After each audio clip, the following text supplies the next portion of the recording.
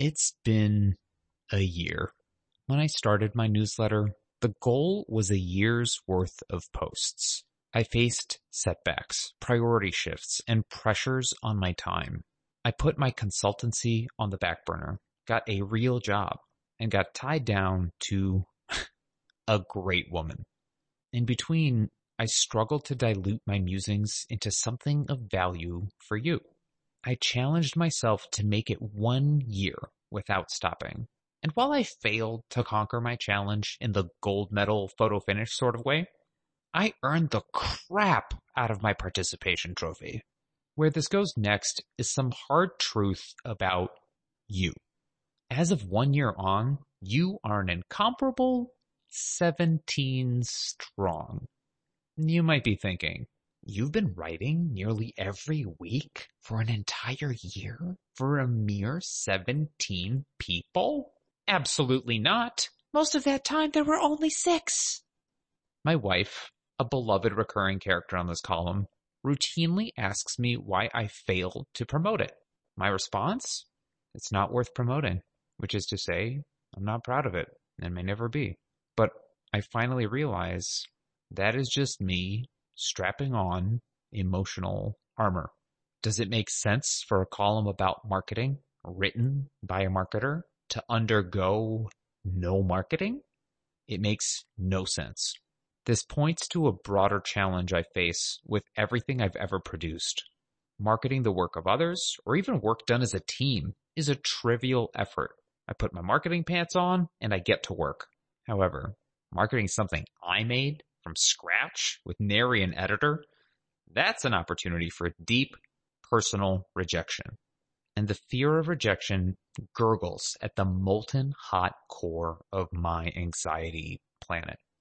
I owe this to an adolescence spent making short films, hoping to inspire pride in my father. It was an unworthy cause then. It remains unworthy today.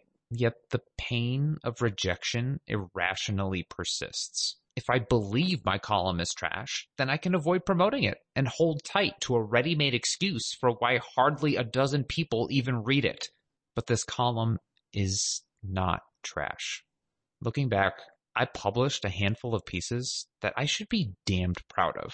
The Curse of the Discount Cliff, No Sleazing All Pleasing, The Cost of Price, and Should You Fake It Till You Make It? TLDR, no. I am forced to acknowledge I've done some good here, but what comes next? I came across a mental model this past year that I fell happily in love with. Brandon Turner's concentric circles. This concept boils down to one idea. To grow, we need to operate in a zone of tolerable discomfort. Too comfortable, we sit pretty. Too uncomfortable, and we fail explosively. Comfortable discomfort is where growth happens. And what was uncomfortable about this first year, at least on the surface, was simply doing the work, focusing on a topic, meeting personal deadlines each week. The real discomfort comes in year 2. As Alan Weiss said, if you don't toot your own horn, there is no music. It's time to play a little song I call Stanley Bogad. For the letter's second year, her goal is to grow her modest readership by 10 times. Achieving this may not solve my underlying neuroses, which will require copious therapy sessions to debug, but placing myself in a situation where I face my discomfort and operate where growth can occur is a natural remedy to my personal impasse. And year 2 has one other thing going for it: gratitude. As I grow this column, I remain grateful to everyone who takes the time to consider my words. Thank you, all 17 of you, for sticking by as I wade through uncharted territory and release a brand new Stanley who plans to finally get the hell out of his own way.